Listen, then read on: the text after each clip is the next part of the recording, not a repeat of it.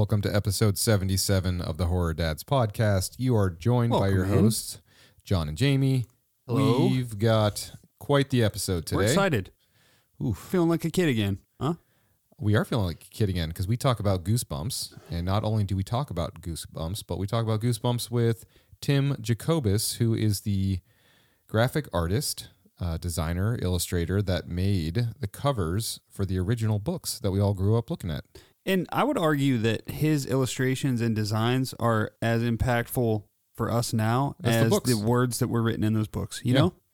And we kind of felt that heading into this conversation, I think. And then after the conversation, you know, I feel very strongly about that. Yeah, I mean, I would drive to New Jersey and high five Tim right now. Yeah. He's an amazing guy. I think you guys are all going to love him. Yeah. Man, dream come true, honestly. Yes. And it's so great, you know, anyone that dedicates their time to strangers like us and is willing to hang out is always amazing. But you get those special few where as soon as you start talking, you're like, this is going to be a great fun. Dude. And he, you know, Tim was really, truly just a great dude and really nice to talk to and a really nice guy. So you guys are going to enjoy this. We've had several interviews where it's like, okay, well, this is all I could have ever hoped for. Yeah. And then we get one like today where it's like, man, this is beyond any expectation I ever had. So, yeah. All right, so let's get into the intro stuff before we get to the interview, right? Yep. So we'll just spend a couple minutes catching up here. Yeah. And then we will jump into it with Tim. But Jamie, let's talk. It's the worst week of the year, typically, right? So we scheduled this interview to kind of make ourselves feel a little bit better. Yes. But Halloween ended on Monday. It is now Thursday. We're feeling the sads. But what have you been watching in the post-Halloween depression? All right. So first of all, what I didn't realize is I got the AMC app because I realized Curse of Michael Myers wasn't streaming anywhere but on the AMC app. So I got the free trial or whatever, the free 7-day trial so that I could watch Curse of Michael Myers in my office without having to move the Blu-ray player around. Perfect. You get Shudder for free on that. So it just kind of like it absorbs your Shudder app and just puts it in AMC. Yeah. What I didn't realize is that you can watch live TV. So you could just sit and watch Fear Fest streaming live. That's amazing. Unfortunately, I didn't realize this until the day after Halloween. When they were still streaming all horror. They streamed it all day long, so I just sat there and I just felt like I was watching Fear Fest still. It just happened to be November 1st, and I still felt like I was in the holiday season, so it still was amazing. But as far as movies go, I watched a movie called Hellhole last night on Netflix. Oh, good one. It's a dubbed movie. I can't remember where it's actually from, but it's pretty haunting. It's about this monastery that is performing exorcisms. Oh, yeah. But in the meantime, a cop is sent there undercover as a priest or whatever because some girls have gone missing. And they're going there kind of under the guise of an exorcism, and then they go missing or dead. So he goes there to investigate what's happening. And what unfolds is pretty fucking nightmarish. But it's definitely worth a watch. Hellhole. Yep. On Netflix. Cool. Check that out. And then I also watched a movie called, what I did was I kind of went back to some movies that I'd been meaning to watch, but I didn't want to watch for Halloween. I watched this movie called Speak No Evil, which is it's not dubbed, but it's part subtitle, part broken English, like the English that they can do. I think they're Dutch and there's another nationality in there, but it's about this family that meets another family in Italy. I believe it's in Italy. And then the family is like, hey, why don't you come out and visit us in the countryside, the Dutch countryside? So this family takes them up on their offer. And if you kind of want to leave a movie with a bad outlook on humanity, I recommend this one. Dude, travel Speak horror No Evil. is very scary. Very scary because you're out of your element. You really have no help. And then when you go to a countryside where you get no cell phone service, even worse. And you can tell there's always like one family or character that has the advantage. And typically it's related to like language or surrounding. Sure. And it's always pretty spooky. So cool. Well, got to check those out. Yeah.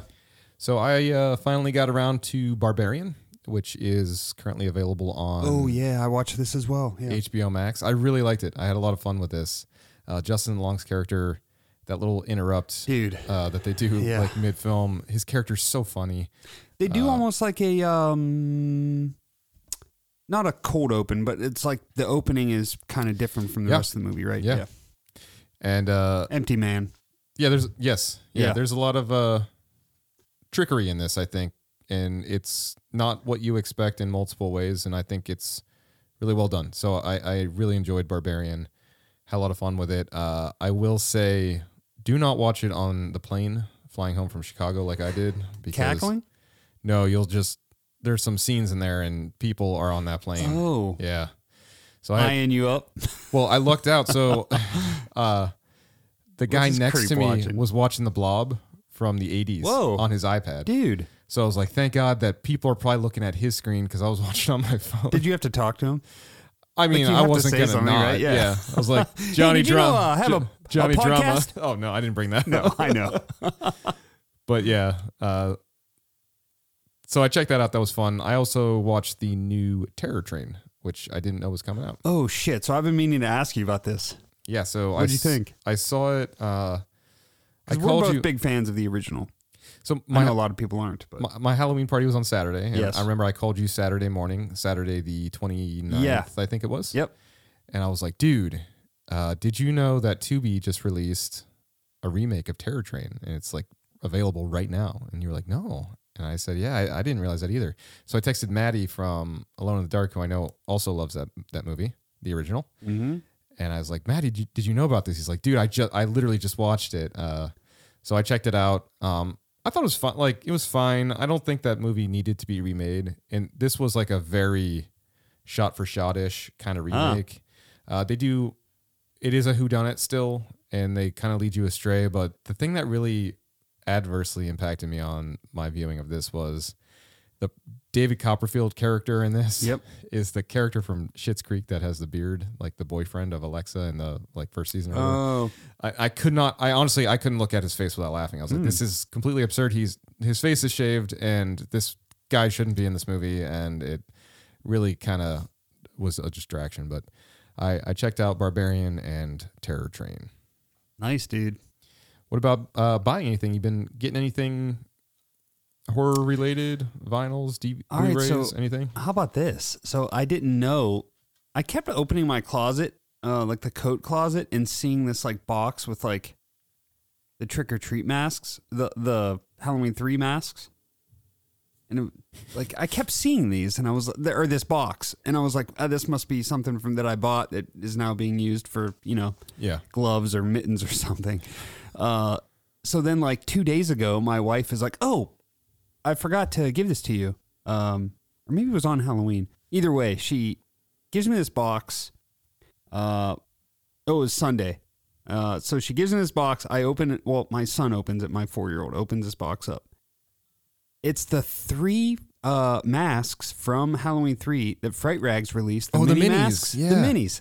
I think Scott Mitchell picked those Yes. up. Yeah. So it turns out my wife had ordered these as soon as they dropped. She for did, me. because she asked me about it. She's like, do you think Jamie would want these? And I was like, yeah, you should get them too, though, in case one breaks, and then I'll take them. Yeah, right. So what I didn't know, because I was like, I didn't know what it was. So I was like, yeah, you can open it up to my son. He just starts ripping open these fucking boxes that the masks are in. Didn't damage the mask, but like the boxes are fucked up. I was like, these are collector items. But yeah, no, dude, they look amazing. She should have got you too. Honestly. But they look fucking incredible. I'm so pumped to have them. And it was just a nice surprise to have on Halloween Eve. So that's amazing. And in similar fashion, what I've been buying is I was on the quest. I went on the hunt to get all the buckets. Yes, yeah. The Halloween Give me a buckets from McDonald's. So finally secured all 3, but it got to the point, and this is also my family thing too, so I'll just roll right into that. But it got to the point where I was like taking the kids for like 2 weeks straight. I went to McDonald's multiple times, and what kid doesn't want McDonald's, right? So the last couple of times we were going there, I was like, all right, girls, we're going to swing through McDonald's again. And my oldest was like, no, just like, please. I think I have diabetes. Please stop. Yeah, so ended up securing all of them, though. So those will be on display down here. and really excited about having them. So Nice, dude. What about family stuff for you, man? That was my little family story. Yeah, What so about, trick or treating was amazing. The kids went as Ghostface and Jason. Yeah. My youngest is just still obsessed with Michael Myers. I went in yesterday. I was setting him up I was working and my wife had to go pick up my son from school, my oldest. So the youngest was down in the family room. I got him set up with his like Play-Doh and his mat. And I was like, you want me to put a movie on for you? And he's like, yeah, yep. I was like, all right, what do you want me to put on? And he was like, looked at me like I was a douche. And he was like, horror. And I was like, well, I didn't know like Christmas is coming up. I didn't know if you wanted a Christmas movie. And he was like, oh, so Halloween's done and now it's Christmas? I was like, yeah. Because I thought maybe he was done. And then I hear him down today talking to Alexa, going, Alexa, play John Carpenter's Halloween. And I was in heaberrin. I love him. He loves, he's just like, you walk down, he's watching. He's just a horror fan, dude. Santa Slay with Goldberg. If you ask, yeah. This is my Santa. Black Christmas, yeah. Oh, fuck. If you ask him, like, what number Halloween H2O is, he knows. He'll tell you 7. Ask him Resurrection, he says 8. Ask him how many movies are in the franchise, he'll tell you. Like, he just, like, he's like a... He must have listened to our Halloween Patreon master, episode. dude. Yeah. That's awesome. He'll tell you which timeline. No, I'm... That's the cutest. Yeah. So let's just hit on what we're wearing and then do a couple quick plugs and then head into our Tim interview. We don't want to deny the people what they want, you know? So I have on the Discount Cemetery, the Burbs shirt, which is like a Texas Chainsaw Burbs mashup. Yeah. Who will survive and what will be left of them? It's the scene when Ray Peterson's coming down the stairs and that like ridiculously sized chainsaw. The dream sequence. Yeah. Bursts through and cuts the family photo in half. And I think our buddy, is he Corey Danziger in that photo that gets cut in half? I think he probably is. I think it's he and the mom, Carrie Fisher.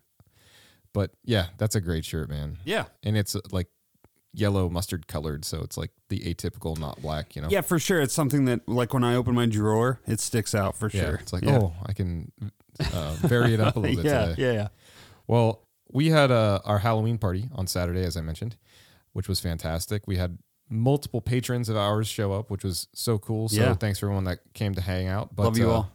But Willie Kennyhurst, who's a good friend of ours, he was at this like market prior to... and it has like a really cool name, like Nightmare on Fremont Street or something. Yeah, something like that. And he was like, hey, I snagged you a couple shirts. So he got me this Chopping Mall shirt that I have on.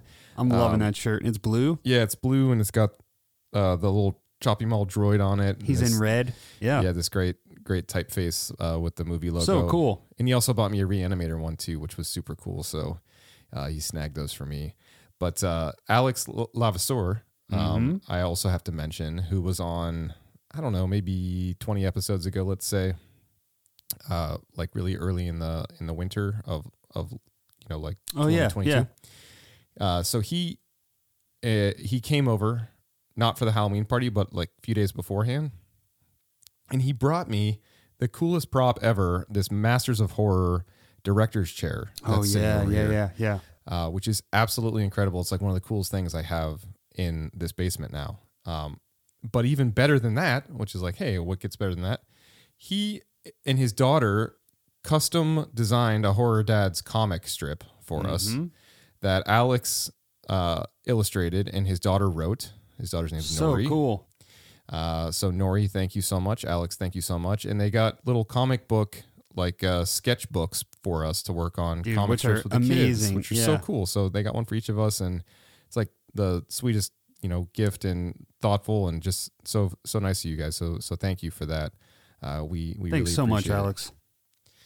So a couple quick shout outs and then we'll jump into our episode. We do have a Patreon. So if you're interested in some additional Horror Dads content, we have a $5 tier and a $10 tier. We do bonus episodes. We do watch through episodes. We do a never seen it segment, videos, things like that. Totally fun. If you're into the show, please consider subscribing to our Patreon. Helps us motivate us to make some additional content. And we also do have Horror Dads merchandise. So if you want to grab a t-shirt or raglan or tank top or sticker pack or koozie, you can head over to horrordads.com, suit yourself up in some Horror Dads merch. We are on social media everywhere at Horror Dads, and Instagram's our primary channel. Mm-hmm. And last but not least, if you do like the show, please leave us a 5-star review on the platform you listen on. It goes a really long way, helps others find the show, and it makes us look and feel good. So we'd appreciate it if you'd do that for us. Yeah, and one last shout out. I don't know if we've announced it yet on the main show. I know we talked about it on Patreon, but we were on our buddy Michael's show, We Love Horror. Oh, yeah. We did an episode where we talked about... our favorite films to watch in the October time. Exactly. So, yeah, you can find us over there if you want some additional content. Absolutely. But that being said, let's head over to Tim. You guys are going to love this interview. Tim's an amazing dude, and I promise you're going to be on Amazon looking at Goosebumps books tonight like we've already been doing. So for sure. Enjoy. Let's get goosey.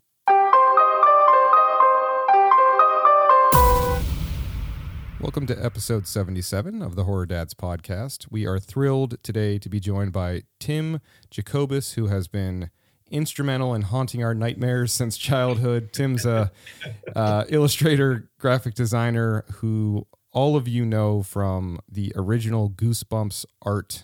He did the majority of the artwork from the books from the original series and series beyond that. So, Tim, thank you so much, man. Welcome to the show. Thanks. Appreciate it. Thanks for the invite. Tim, I just got to say, first off, we're big fans. We appreciate you. Huge fans. Yeah, just huge fans. Appreciate you taking the time to come on the show.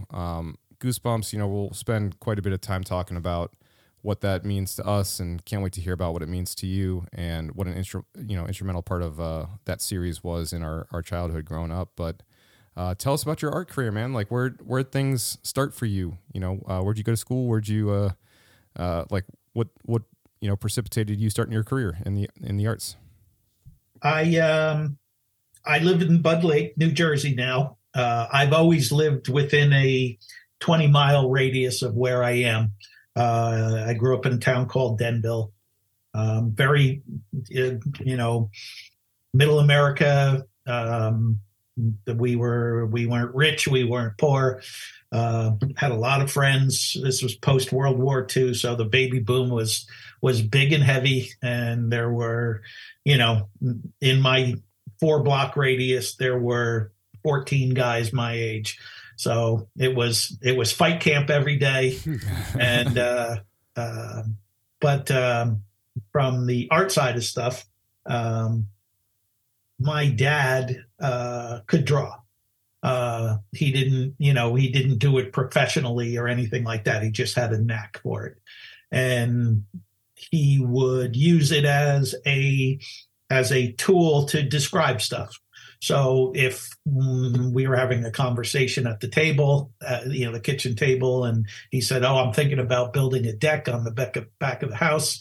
It's going to look something like this," and he would flip over his napkin and take out the pencil and draw something in perspective. And so for me, the idea that using drawings as a part of communication started real early. I didn't think of it as a career, didn't know anything about art as a career, but that was really the genesis of the whole thing, was that art was something you did. It's a tool, and it's picture's worth 1,000 words. So if you can do quick sketch of something, you can get one of your points across. Yeah, absolutely. So, I didn't know about art as a career until I was a senior in high school. And it's not that I didn't know about it. I didn't consider it. My father was a big proponent to getting a college education because he didn't have one. He grew up poor. And that was very important to him. My older sister got a college degree, and I was signed up and ready to go. And when I was a senior in high school, the way it used to work was you needed 100 credits to graduate. And that was the minimum requirement to get you out of school. Now, when I hit my senior year, I had 90 credits. So I could have easily, they gave you that opportunity to take a half a day at school and go, if you wanted to go get a job, you could go get a job. But as long as you, you didn't have to be there the whole time. So when I hit my dad up with that idea that, hey, I'm going to take a half a day, he was not having any of it. He's like, I don't care what you do. I don't care if you go into basket weaving or modern dance. I don't care. You're not coming home. That's going to lead to nothing but trouble. And I was participating in sports at the time. So the idea that I would come home to have him drive me back, to come back and get me, to drive me back home. And so went down to my guidance counselor and, I was an okay student, but I wasn't interested in taking, extra physics classes or anything like that. My interests were, I liked to draw, and I was like, all right, well, what do we got here for extra art classes? And the guidance counselor is going, well, we don't have a lot, like you've already, done them all. He goes, but I just got this thing from the vocational school in the next town, and they have this thing called commercial art. He goes, I can't tell you anything about it because it's brand new. I don't know. But the way it would work is we'd put you would come here to the high school, check into homeroom, get on a bus. We'd send you over to the next town. And for half a day, you would be in these art classes. And I was like, all right, I'm in. I don't, that's enough. You sold me. So me and a handful of other guys took this class, and that was the real eye opener, because this was now art as a career. This was getting art camera ready. This was all about production work. This was, this was nuts and bolts commercial art. And I was hooked. And so after just a few months of that, I was like, I don't want to do regular college. I want to go to art school. So went home and had to tell my dad that wasn't interested in going to college, and I'd rather go to art school. And that did not go over that well. And he was pretty much set against it. It wasn't a no, but it was way far away from a yes. So you got some work to do, for convincing. Yeah. So, but the guy who was my instructor at the vocational school, his name was Frank Neubauer. Frank Neubauer was a Korean War veteran. He was not what you would think of as a art teacher. He had the flat top. He smoked cigarettes. He was a gruff guy. But, I love it. He said, listen, let me, I told him I wanted to go to art school, and that, my dad wasn't having it. And he goes, get me your dad's phone number. Let me see if I can talk to him. So he got a hold of my dad on his own accord, told him to meet him at the bar. They both sat down over a beer, and Frank Neubauer talked my father into letting me go to art school. That's amazing. It was a key point in my art growth. So so that's how I ended up at art school, and then it all starts to fall into place on, all right, we're doing this. We're pushing all the chips in, and art is the career. We're no longer, hanging on the fringes and going, well, maybe I'll do this, maybe I'll do that. Yeah. This is the career.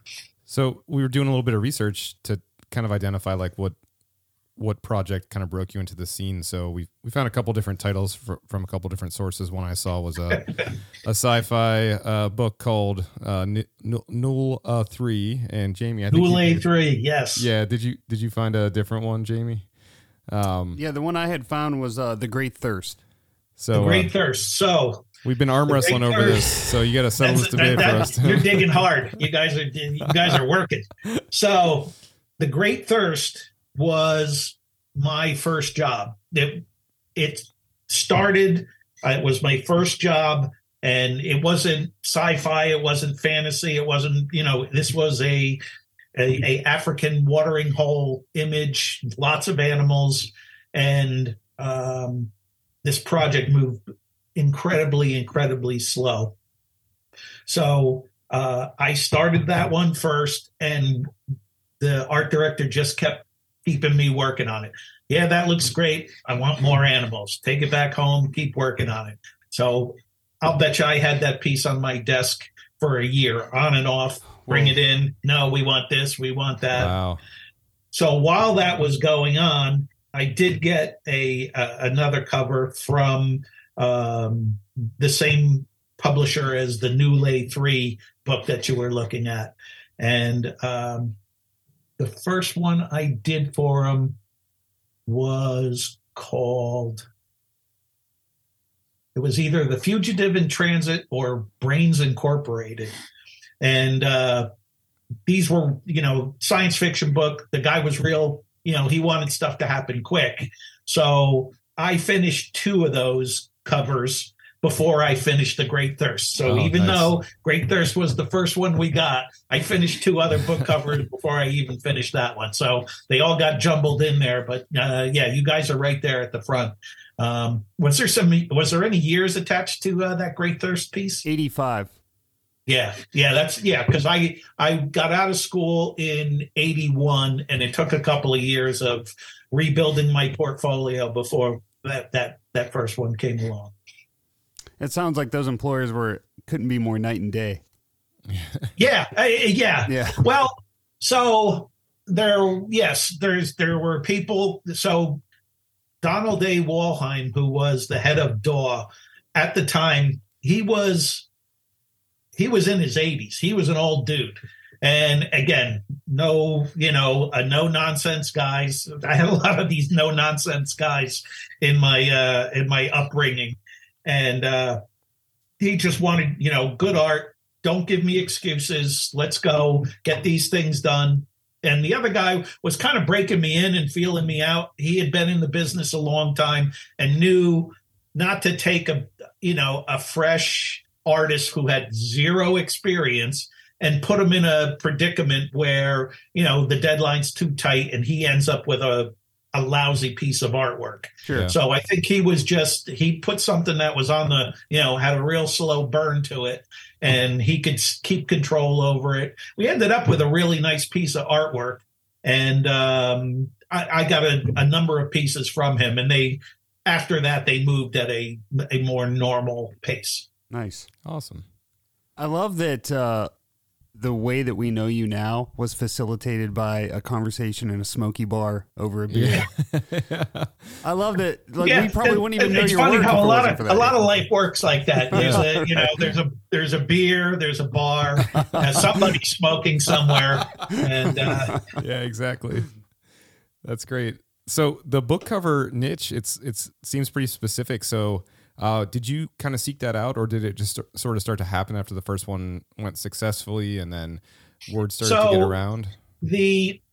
So again, we're talking middle 80s is when I'm starting, and what you gotta remember or try to, roll back the time machine here and realize that paperback book covers were a major form of entertainment.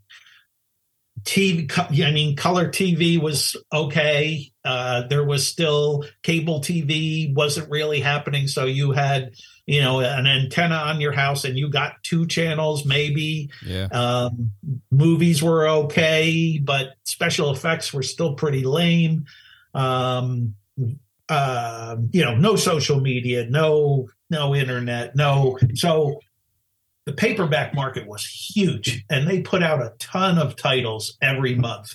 And that was great for illustrators and artists because there was just nothing but covers and volumes of them. And there's multiple publishers in Manhattan. So it was a great place to get in. And there was all different genres of books. So, once you got yourself in something. You could do, you know, if you like sci-fi, you could do sci-fi. If you were a romance guy, you could go do romance. And there was enough of those individual covers coming in to keep you busy on a regular basis, and you could make a living at it. So one of my instructors at the art school I went to was doing books, and I just got hooked on the idea. Now, you're not supposed to go straight out of art school and say, "Oh, I'm going to do book covers." You're supposed to kind of work your way through the system, Sure. and maybe go work for a magazine, then maybe become the art director of the small magazine, then move to a bigger publication. And I decided to just bypass all that stuff and just go in. And yes, you can do it that way, but it's much more painful. So, there was a lot of years with no money and lots of rejection and plenty of times where you go, maybe I don't have it. Maybe this isn't supposed to happen. And luckily, it's, even though I got that first cover in 85, I probably did 2 covers the first year, and they don't pay a lot. And if you're doing 2 covers a year, you better have another job. Yeah. Or, you're not getting rich, you're not paying bills. It's kind of a glamorous hobby at that point. Sure. And the whole thing is you have to get that work coming in on a regular basis before you're, paying the bills and not having to stop and, get a bartending job, or, I did everything. I even worked on, I rode the back of a garbage truck just because it was convenient to what I was doing. Sure. But so paperbacks were just a huge avenue for, a lot of work. So it kind of chose me more than I chose it. I had read that you kept your work very versatile. You tried not to stay in one niche. But I noticed also that you did a lot of sci-fi and horror inspired stuff. Is that something that you kind of gravitated towards, or did it just kind of fall in your lap? Yeah. So you're right. I thought at the beginning that it would be best if you could, don't get into a pocket, and that you could get more work that way. And yes, that may have been true, but it kind of cuts both ways. People start to know you as for a particular thing. If you do young adult books, they go, okay, he's the young adult book guy. And if you do horror, they go, oh, you get put into a box really fast. Whether you want to or not. Yeah. Whether you want to or not. So what I was attracted to, and it started early. So I was a fan of this famous illustrator at the time. He's still around. He's still famous. His name's Roger Dean. He does all the album covers for the band Yes, and lots of other bands. But that was the one that put him on the map. And I, back in the day, that's all, we all had the album collection. So we all had the album covers, and that's where all the cool art was. And I became a big fan of his stuff and bought books about him and searched out his art.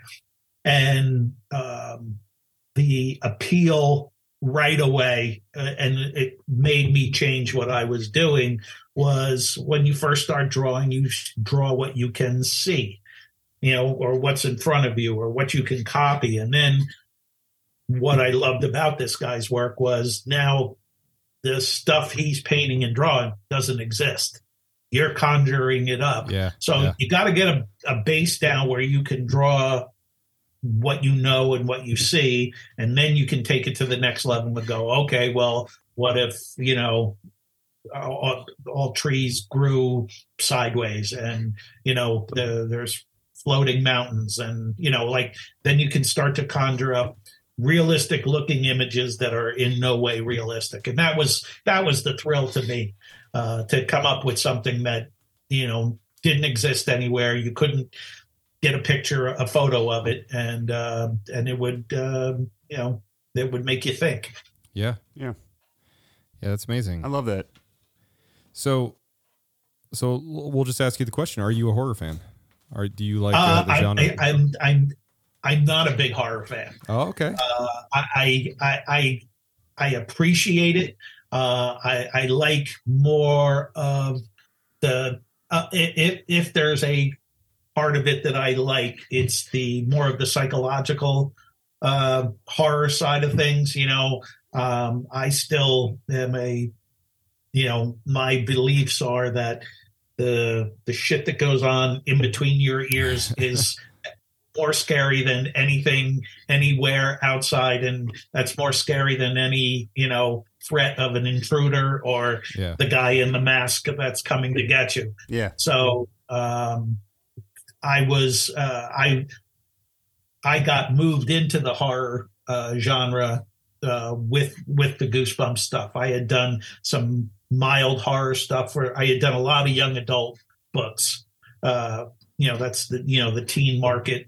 And, again, there was science fiction, there was fantasy, but almost in every story, inevitably there's an element of scare. Yep. So, I started to lean into that. And of course, when Goosebumps came along, that's, we throttled it all up. And I think, and this is, I've never said this, but I think because I'm not, I didn't go into this thing as a big time horror fan and go into it at, so I was in my, I think 92 early 30s when Goosebumps started. I wasn't, I didn't have a whole bunch of dark images floating around my head. Yeah. So when it was time to scare you guys, I wasn't punishing you.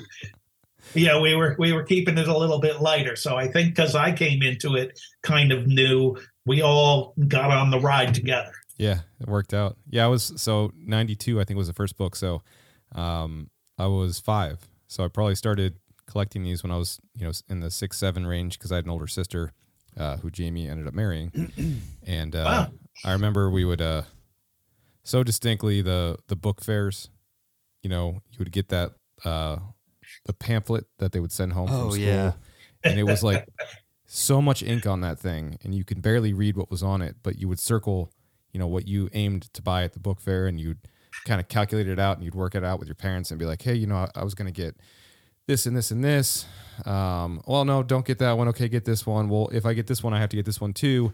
Calculate it out. All right, I need $18.50, right? And you would take that cash and you would get exactly that and you'd bring your bundle home. And I just remember how that take home insert smelled so distinctly. You know what I mean? It smelled like printer ink. Yeah.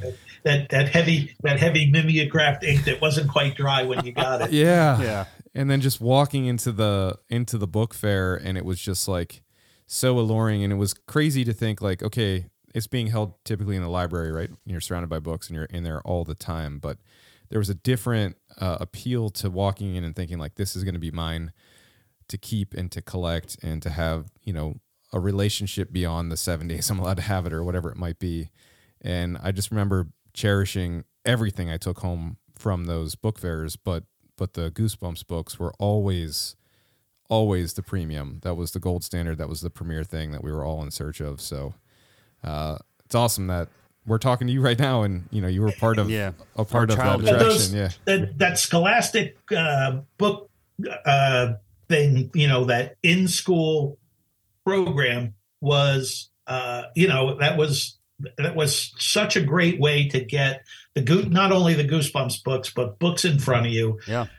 They were doing exactly like you say. You're now purchasing books from Scholastic, so they have a very captured market right there. Yeah. No other publisher had that access to schools. Scholastic pinned that thing down way early. You go home and tell your parents, hey, I want books. Can I buy some books? Yeah. What parent's going to say, no books for you? Sure, of course I want you to get books. So, and like you say, now you're getting out of class to come down to the library to go purchase some stuff. And like you say, it took on an adventure. And we were just, I was lucky enough to be there when Goosebumps started, and we were kind of the first to get something that looked really cool into your school library. Yeah. So, Yeah, man. Like they stood out. There was, there may have been another horror book in there, but it didn't look like that. And so the way it worked was the books appeared in your library first, and you're just going, what is this? And like you say, now you're trying to get it. The school has maybe a couple copies, but you have to wait for your turn. Gets to be a thing. But then the fair comes, or the Scholastic Book Fair comes along. Now you can get your own copy. And once we are now not just selling to the schools, now we're selling to you guys individually. That's where the boat starts to rise. Sure. And that's where Goosebumps takes off. Now, tell us a little bit about how your Goosebumps career began. I believe, from what I saw, it was you and another artist, Jim Thiessen, both got a cover to audition. Yeah, so you got to remember that Goosebumps, there wasn't a lot of hoopla around it.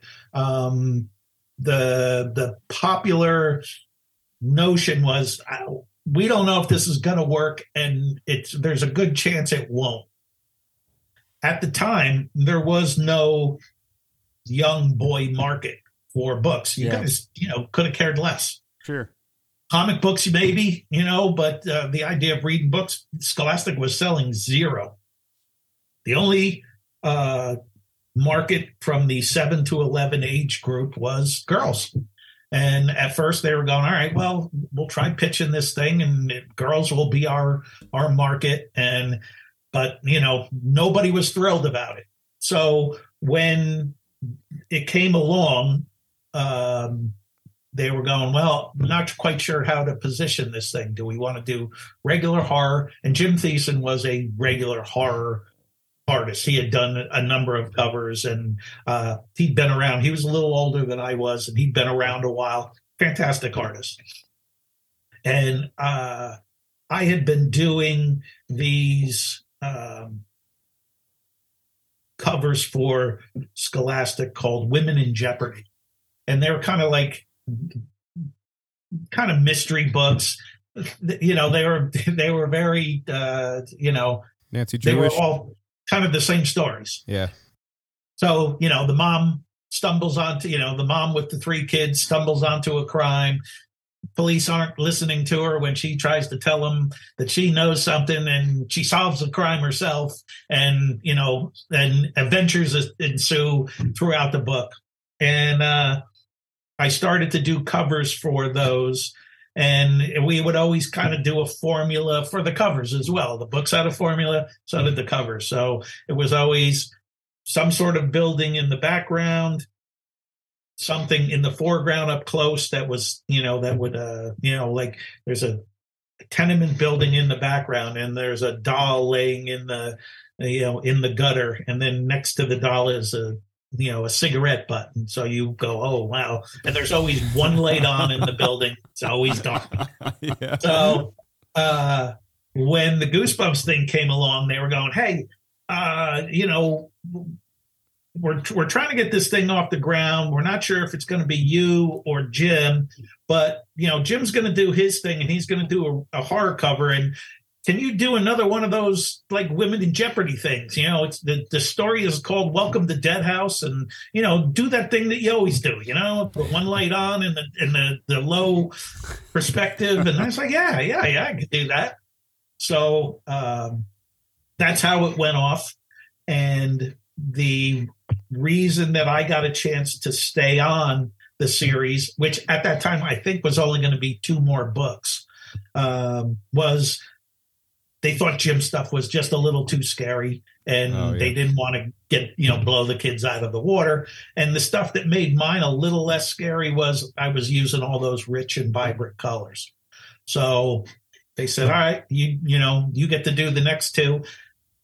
It wasn't like I won any prize, it was like, all right. And because it was a series they were trying to get off the ground, we weren't even getting paid like the normal rate. We were taking a reduced amount of money, and who cares? Like I looked at it and I said, this looks like fun. I read, the short synopsis by R.L. Stine. I'm going, okay, this is fun. I'm in. I know I can do this, and this will, and it was nice to hear that there would be a couple of them, because most of the time when you're doing book covers, it's one and done. Yeah. And then you wait, and then something else comes along, and again, it's that consistency thing is what you're looking for. And so I got past that first round, and it wasn't until I did the cover for Say Cheese and Die, love that, and one. then like it all clicked. I was like, oh, that's a ridiculous title. I see what we're doing here. Like, we're not just being scary; we're kind of being a little funny too. Yeah. So once I got that, then it was like, oh yeah, then we're going to exaggerate stuff, and we're going to be we can be a little over the top, and that'll work. So it's kind of how it got going. I had the Goosebumps movie on this evening with the kids upstairs, and I was talking to them about the Jack Black version. They incorporate so many different of the storylines. So they were asking me questions about, why these items, like why these things, what made it so that it was these selected characters, or how did these monsters get here? Like why this pretty much is what they're at, which I thought was a really compelling question, because my oldest is 8 and my youngest is 4, right? So we're talking through this, and I was I paused and I thought for a moment, and I was like, you know what? I guess as I always took for granted, I was like, no, that's just how it is, right? Because when we were growing up, whether you're learning math or learning the arts, it's like, no, you do this and this is how it's done, and you just nod your head and you're like, okay, cool, yeah, that's how I'm going to do this. So now it's cool to see kids question a little bit more, I guess. But I was thinking about like the praying mantis monster and all these other things, and it's like these things that as a kid they have wonder and mystery and unknown quality to them, like a sponge. You know what I mean? Like a sponge is the focal point of one of these things. And as a kid, you walk past one every single day 100 times in your kitchen, right? And you always think it's like, oh, that's just a thing that exists here. And then when you stop and think about it for a moment, you introduce these very mundane objects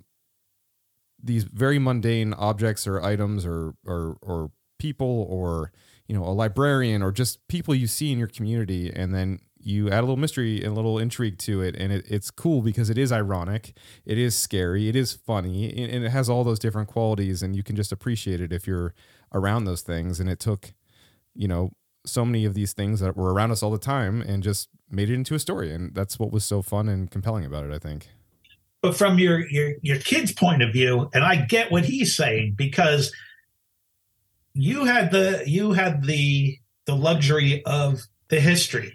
And, there's the Goosebumps umbrella, but every time you opened up a book, it's a new monster, new place, new kids, everything's new. Everything's a new story. And they're all one-off stories that are very interesting.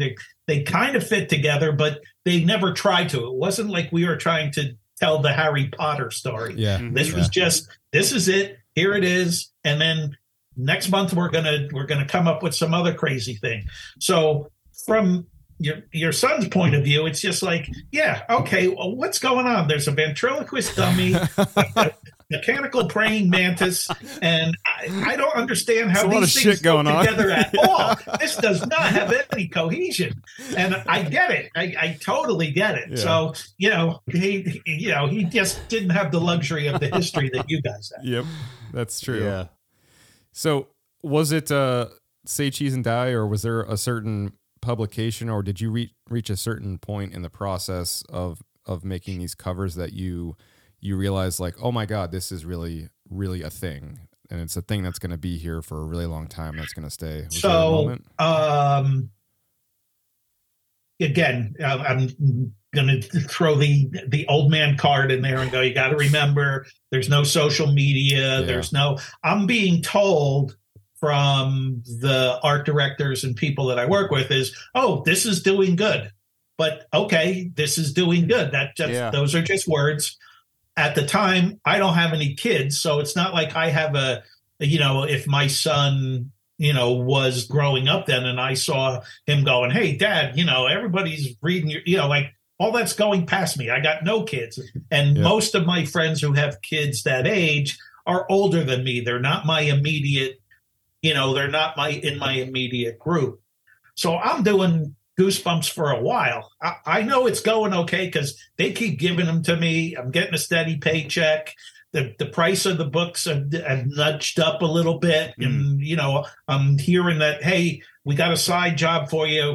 They're going to have, it got ridiculous after a while where it was, we're going to come out with Goosebumps glow in the dark boxer shorts. And, we need a giant curly that we can pin the, so I was getting extra work that way. And I'm going, all right, well, this thing's doing fine. And then I went to a friend of mine's house who was a little bit older and who had kids guys that they would be your age now, but they were the Goosebumps age. And this guy's going, so, what are you doing? How's the art business? Oh, it's pretty good. And anything you working on anything? I was like, yeah, I'm working on this series. You probably never heard of it. Called Goosebumps. And everybody it was like, I said it, I dropped an F-bomb in the room. Like everybody stopped. Silver's clinging and shit. Get out of here. What are you? And then they're going, go, call down, because all the kids were in the basement. Tell them to bring their books up. Get up. And at that point I went, oh, wow, this is a thing. Whoa. So yeah, I'm sure I was one of the last people to really understand what was going on because I was so removed from it. How many were you doing per year at like the height of it? Oh, when we first started out, it was one a month. Yeah. Nice. So there was a dozen of them. There was a solid dozen. There was some special edition stuff that was always going on. And then I was doing other covers for other publishers at the time. So, I was putting out one a week for quite a number of years. My God. Yeah. So it was, got to keep, got to make the donuts. And it was busy. It was never to the point where I was losing my mind or I was freaking out, but you also had to, take it seriously. You got to put in a full work day. You got to get up at a certain hour. You got to sit down. It's a job. You got to put in the hours to get the stuff done. Yeah. Was RL involved at all with you? Like, did you work with him on a transactional basis or no? So you would think that should be the way it would work, right? He's creating a story. He'd call me up. We'd have a discussion. I'd tell him what I was going to do. We were doing Goosebumps for 2 years before I shook his hand and ever talked to him. Man, wow. Yeah, they kept us in, again, the business. I worked with art directors. He worked with editors. The art directors and the editors talked to each other. They just kept us away from each other. I don't think they were doing it, maliciously or anything like that. It's just the system that they had.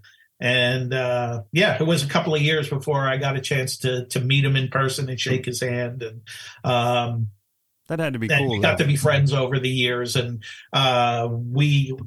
greatest thing that ever happened was, being able to text pictures, and we just are passing Goosebumps related stuff. It's basically, you see this new tattoo? Somebody got another Goosebumps tattoo. Here, check this one out. Yeah, that's amazing.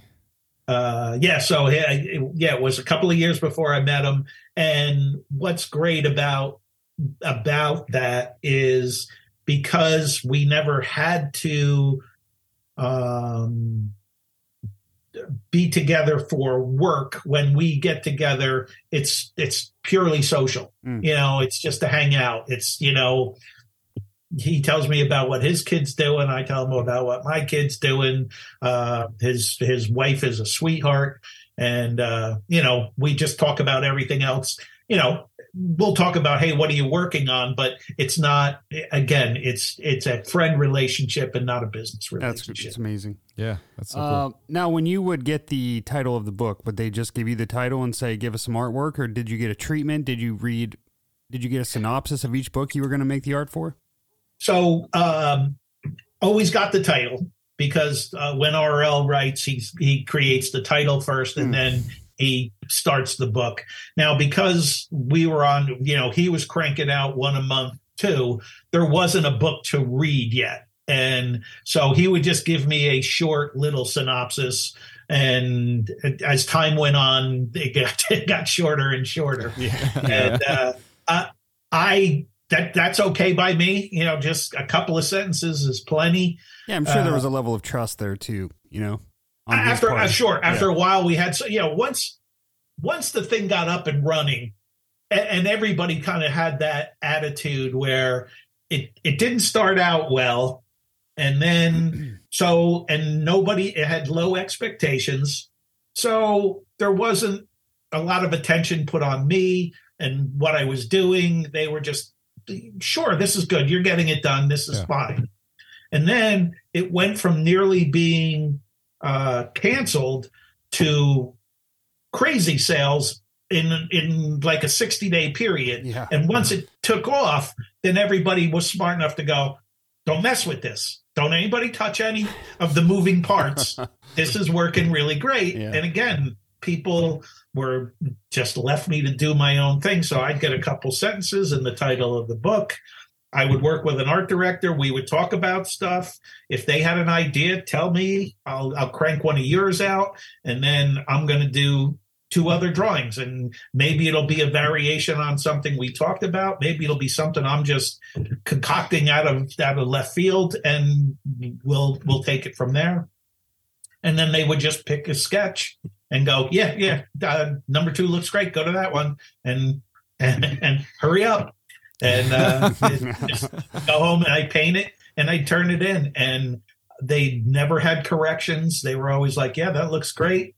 Here's the next one. Get working on the sketches for that one. So it was this, one after the other. And again, the interesting, funny part about it was I was always on to the next book. So I would only know kind of what every Goosebumps story was about. I didn't know how they ended. I didn't know what the cool twist was. I didn't know. All I knew was kind of what they were about. So I think that's why the covers, I never gave anything away, because I couldn't. I didn't know anything. Because you didn't have anything to give. I would have to be struck by lightning to guess what was going to happen in the story. So those were the originals were paintings, though? Yes. Digital art was in its infancy at that point, and you had to be like crazy wealthy and or work for a company that spent a lot, like home computing wasn't really off the ground yet. So I had gone to school for traditional art, and the paintings were acrylic paintings, 20 inches by 20 inches, combination of sable brush and then airbrush. And airbrush is what gives it that polished, almost digital look itself. And airbrush was a big thing. I was doing cars and motorcycle tanks before I got into, when I was in high school and I was trying to, scrounge up. So I did sign lettering and, all that, all that stuff that all of us used to do, in our early careers. What are those in a museum somewhere? Those originals, are they around? The original Goosebumps stuff. Yeah, the original, like the very original paintings for all of those. Yeah.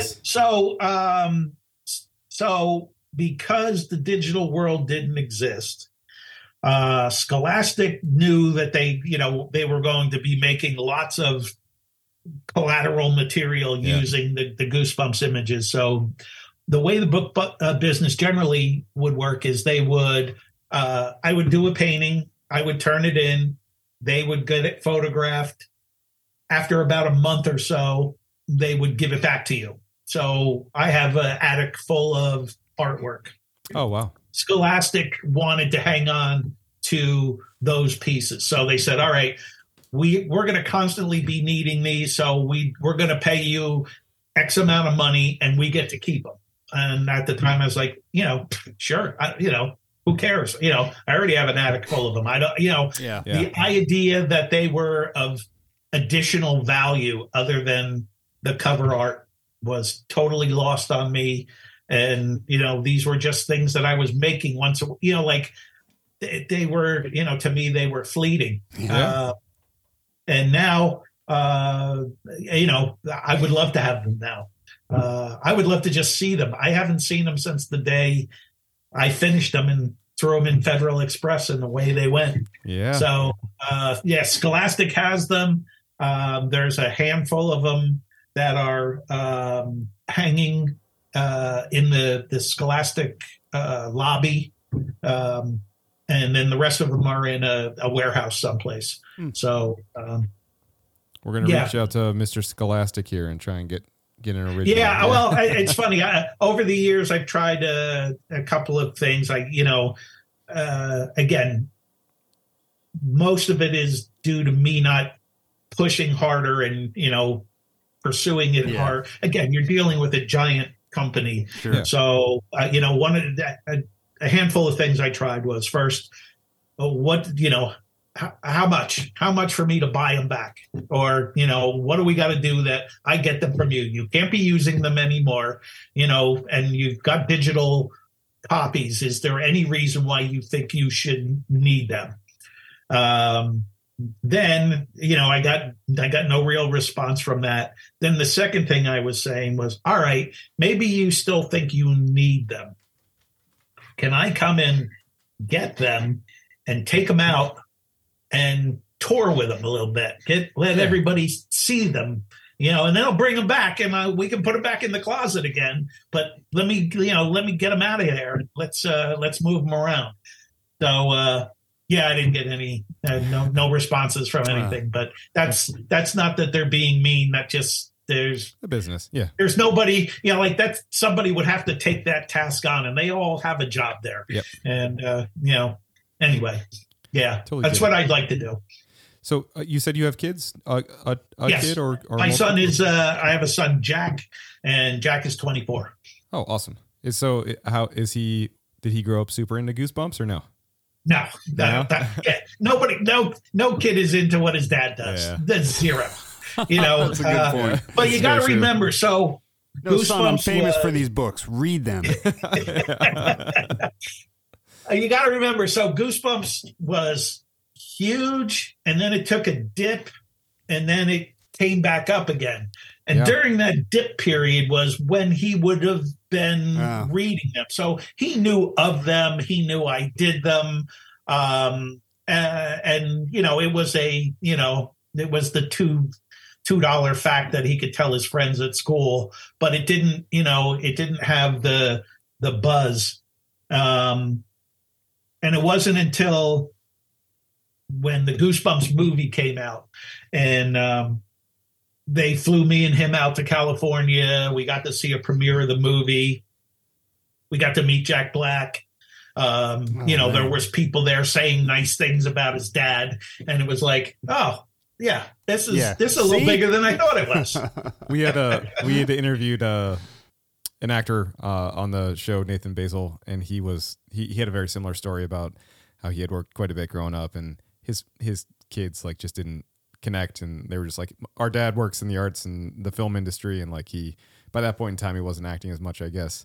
But he said he was out at dinner one evening and someone came up and was like, oh my God, you were in Behind the Mask as Leslie Vernon, we love you, blah, blah, blah.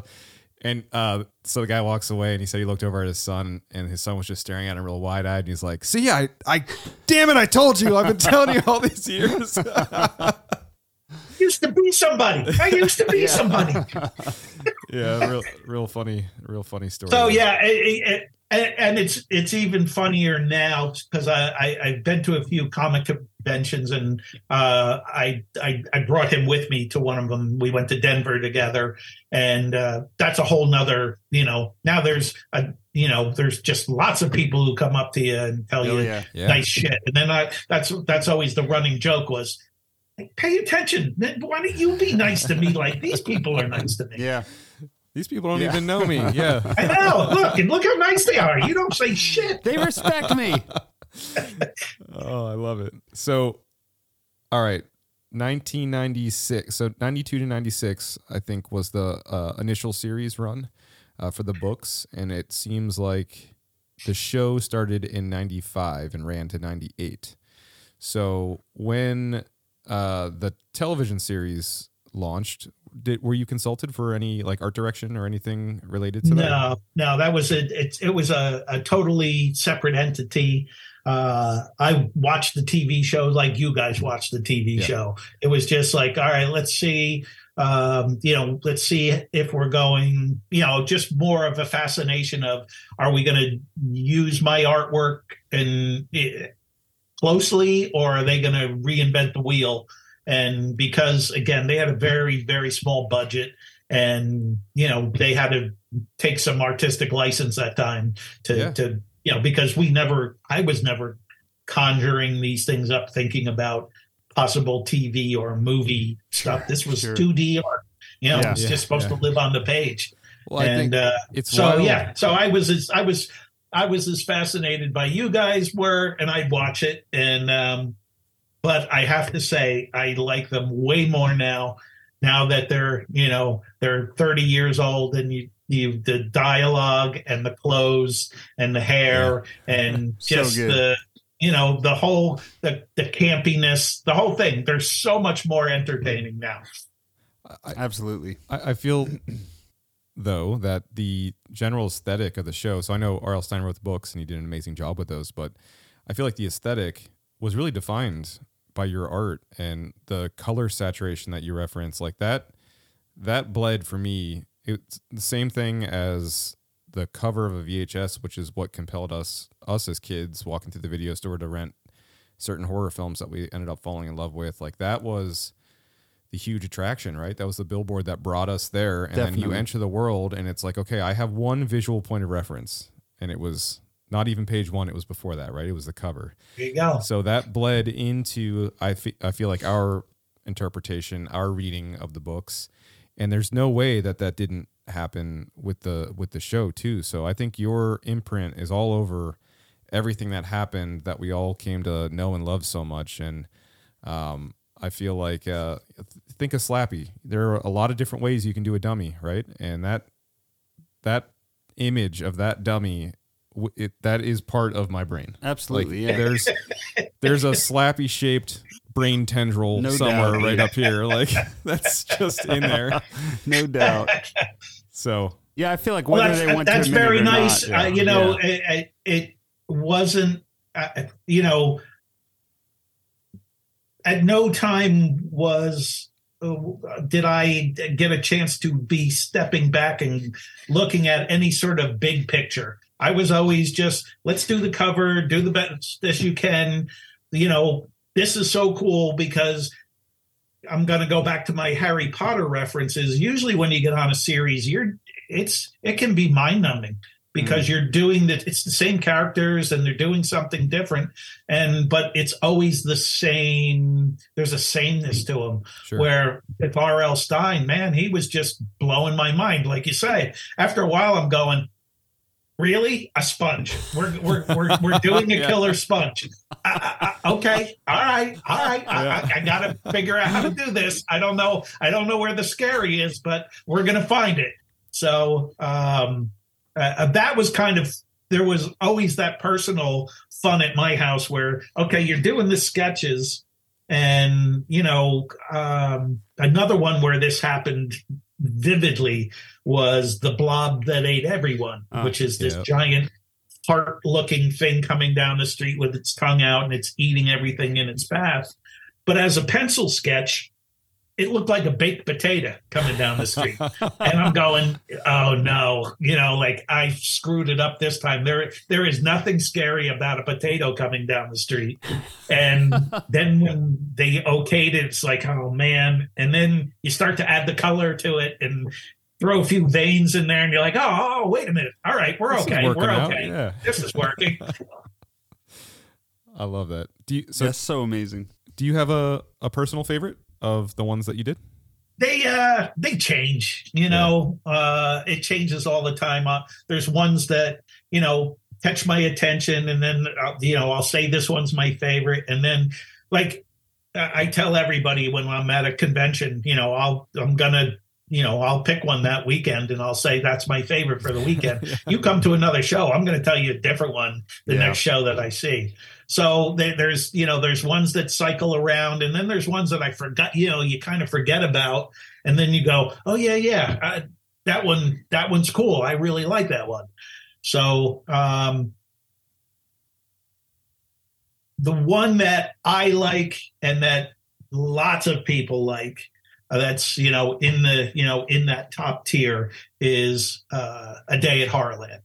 Oh yeah. Oh yeah. Yeah. So, I mean, that's recognizable. That one was fun to do. I really like the depth in that piece, and the carnival that's off in the distance is really what gets your attention, even though there's a giant monster on the sign, but it's the carnival off in the distance that really works for me. Yeah. Jamie, do you have a favorite? And then you go to the, like you say, the ridiculous. So Egg Monsters from Mars. That one just, it was ludicrous in the idea. Then I had to come up with something that was going to work. And, while you're doing it, you kind of end up laughing and going, all right, yeah, this is what I do for a living. Egg Monsters from Mars. Yep. Jamie, you got a favorite? Yeah, mine was always Say Cheese and Die. And Was it? I think it still is. But another one that I really love is Curse of Camp Cold Lake. Oh yeah. That's so really scary. too, Like right? that was always kind of a scary one. What's that? Yeah, that one had a little more edge than most of them. Yeah, Where definitely.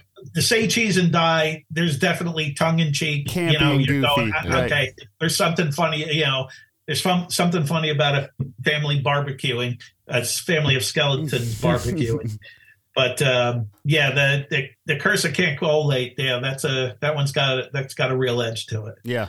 My favorite, without a doubt, is the Haunted Mask. I remember so distinctly, and I know that one kind love of that one. differs from the Horrorland piece because it's more focal, one thing you're focusing on really, but the complexity and detail of the mask is amazing. But I remember so distinctly, we were not living in Ohio at the time. We were living just outside of Chicago, and my parents, we drove, so 6-7 hour drive to Youngstown from Chicago, and we stopped at a Borders, and my parents were like, all right, guys, go, you and your sister go grab a book, something to read on your way there. And I remember I read that, eyes totally wide the entire drive. We got to my aunt's house, and we got in super late, and we went upstairs to go to bed, and I finished the book, and I got so scared I threw up that night. Oh my God. And I remember my aunt was like, what the hell's going on? Are you sick? And I was like, no, I'm scared. And she was like, what do you mean? And I was like, this book, I just read this book. So that one though has always stuck with me so much. Well, that's a first. I've heard a lot of stories. I haven't heard the puke variation yet. So that's good. You put a new spin on this thing. Yeah, and that's a genuine, I'm not making that up story. So that's a very distinct one. And in fact, my aunt was here last night, the one whose house we were staying at, so she probably remembers that story too. But that isolated image is something that I try to do often. Less is better. Less is better on all. And as much as you can stick the stuff right in the middle and make that the dominant thing in your face, you can't miss it. You can't miss it from across the room if it's on the shelf in the library. So there was a conscious effort to keep those use that formula for impact. The logo, the header logo that was across pretty much every book. Did you design that? I didn't. Oh, Nope. okay. That was they were. I know that RL really wanted it to look like the those old teaser movies that they used to show us in the movie theater. Mm-hmm. Trailers before movies, and there was a lot of sci-fi stuff back when him and I were kids in the movies. And I'm pretty sure they ended up with somebody doing a quick sketch, at a table, one of the art directors just doing something real quick, and they just went, yeah, that's it. And somebody just cleaned up the edges, and it became, the iconic, the iconic drippy font. Yeah, it really is iconic. I mean, so many of these images, like I don't even have to. No, I know. Like as soon as you said, you say the title, it's like you see it. Yeah, yeah. It's like a switch. Well, that's the part that to me is so confounding, or I don't know. I can't even think of the right word. So I've painted lots of book covers, and I've done 100 plus Goosebumps, but I've done hundreds of other ones. So like I've done more stuff that isn't Goosebumps, and I can talk about them all day long, and nobody remembers any of them. Sure. Now you guys were exposed to these things 30 years ago, and you were just, you were 10. And you should have forgotten all about this. This should be done. We should all be done with this. And then here we are. And like you say, I can just rattle off covers names. You can rattle off cover names. They're as vivid in my memory as they are in yours. And usually I'm the only one retaining those visual images because I made them. And they're in the attic and nobody knows about them. But these are ones that come up all the time, and it's mind-blowing. It's absolutely mind-blowing. Yeah, I mean, I can almost promise you, like, John and I wouldn't be sitting here today doing this podcast if it wasn't for the images that you created and the words that R.L. Stine wrote. Yeah, I agree with that. So, again, then that falls into another category of stuff where a few things happened. So, first, the part that I really like is that these books on some level really spurred on a whole generation of people's creative thinking. There were people who wanted to draw, and they would copy the covers. And then there were people who wanted to write, and they copied R.L. Stine's style. And then there were just people who looked at it and said, oh, this is just, we could be creative in a million different ways. And that somehow this stuff acted as some sort of creative fuel is by far the biggest, coolest byproduct that, and again, who would, I couldn't get my head wrapped around that again, these would have that kind of impact. And it's awesome. It really is. It is awesome. Yeah. So the films, the Jack Black movies, you said, so you were at the premiere, you said? One of the, there was one of the smaller ones, but we definitely got to go to one. Awesome. And did you like the movies? I was worried when, because, for years they talked about doing a Goosebumps movie, never got off the ground. And then here it is all these years later, and it's like, boy, I don't know. And then when they picked Jack Black to be R.L. Stine, they are not similar in any way. And then I was like, oh, okay, here we go. Are they gonna try to make it funny? Are they gonna, and I was just like, my whole thing was, don't wreck it. Just don't wreck it. I don't, I don't care how. Just, let's not embarrass ourselves. Like, this was nice, let's keep the memory good. And when, you finally got a chance to sit down and see it, I loved it. I was like, this is its own thing. They've got plenty, this will appeal to the older fan, but you could come in and not know anything about Goosebumps and sit down and watch that movie and be entertained. Yeah. So, I was really happy that, it was just fun. The whole thing was fun. Yeah, I was worried too, because there are so many different, to your point, standalone stories that are so prominent and that stand out in your mind so much. And I was like, how are they gonna do this? Are they just gonna focus on one storyline?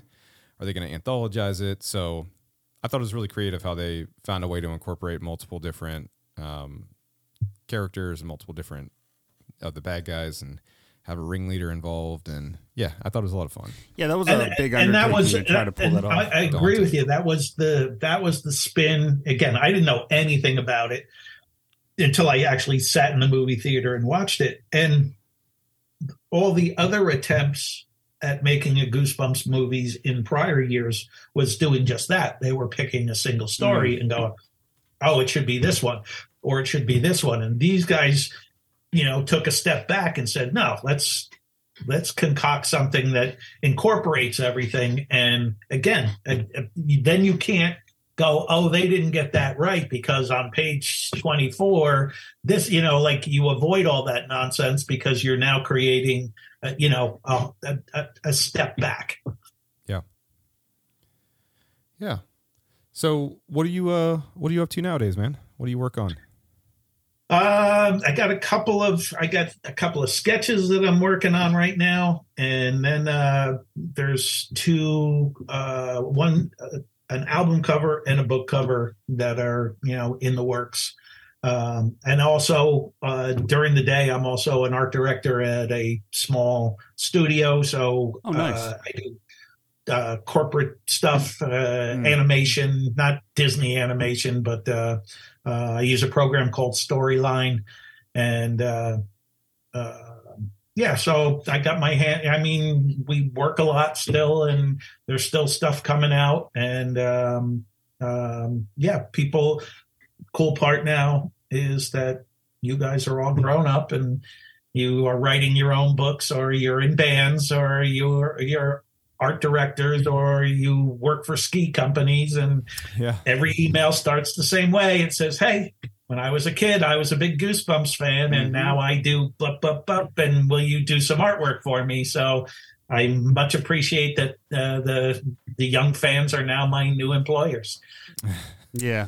That's incredible. That's really cool, man. Well, thank you so much for the inspiration, man, and just the imagery that's burned into our brains. All right. Tim, do you want to plug your stuff? Where people can find you, website? What's the best way?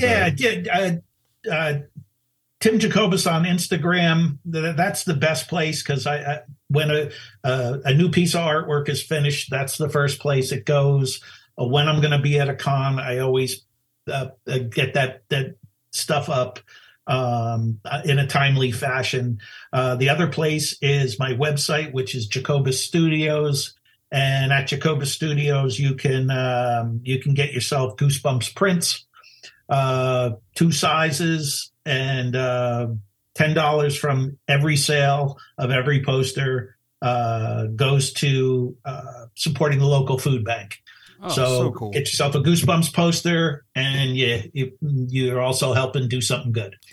Yeah, we're actually we'll do a giveaway to the market here. We will most certainly be buying one and raffle one off here to our listeners. So great stuff. The site's awesome. Once we fell into the rabbit hole of looking at your work and getting the courage to reach out to you to see if you'd be interested in being on. We spent some time on the site. I appreciate you reaching out. Yeah. Everything looks so great. So, Tim, thank you again, man. Can't thank you enough for all of what you did for us as kids and for spending an hour with us tonight. This was incredible, man. This was fun. Thanks for having me. And, again, I appreciate that you guys still remember this stuff fondly, and that, you're spreading this to the next generation of kids. That's way cool. And that, I appreciate you guys. Thanks, man. Thank you, man.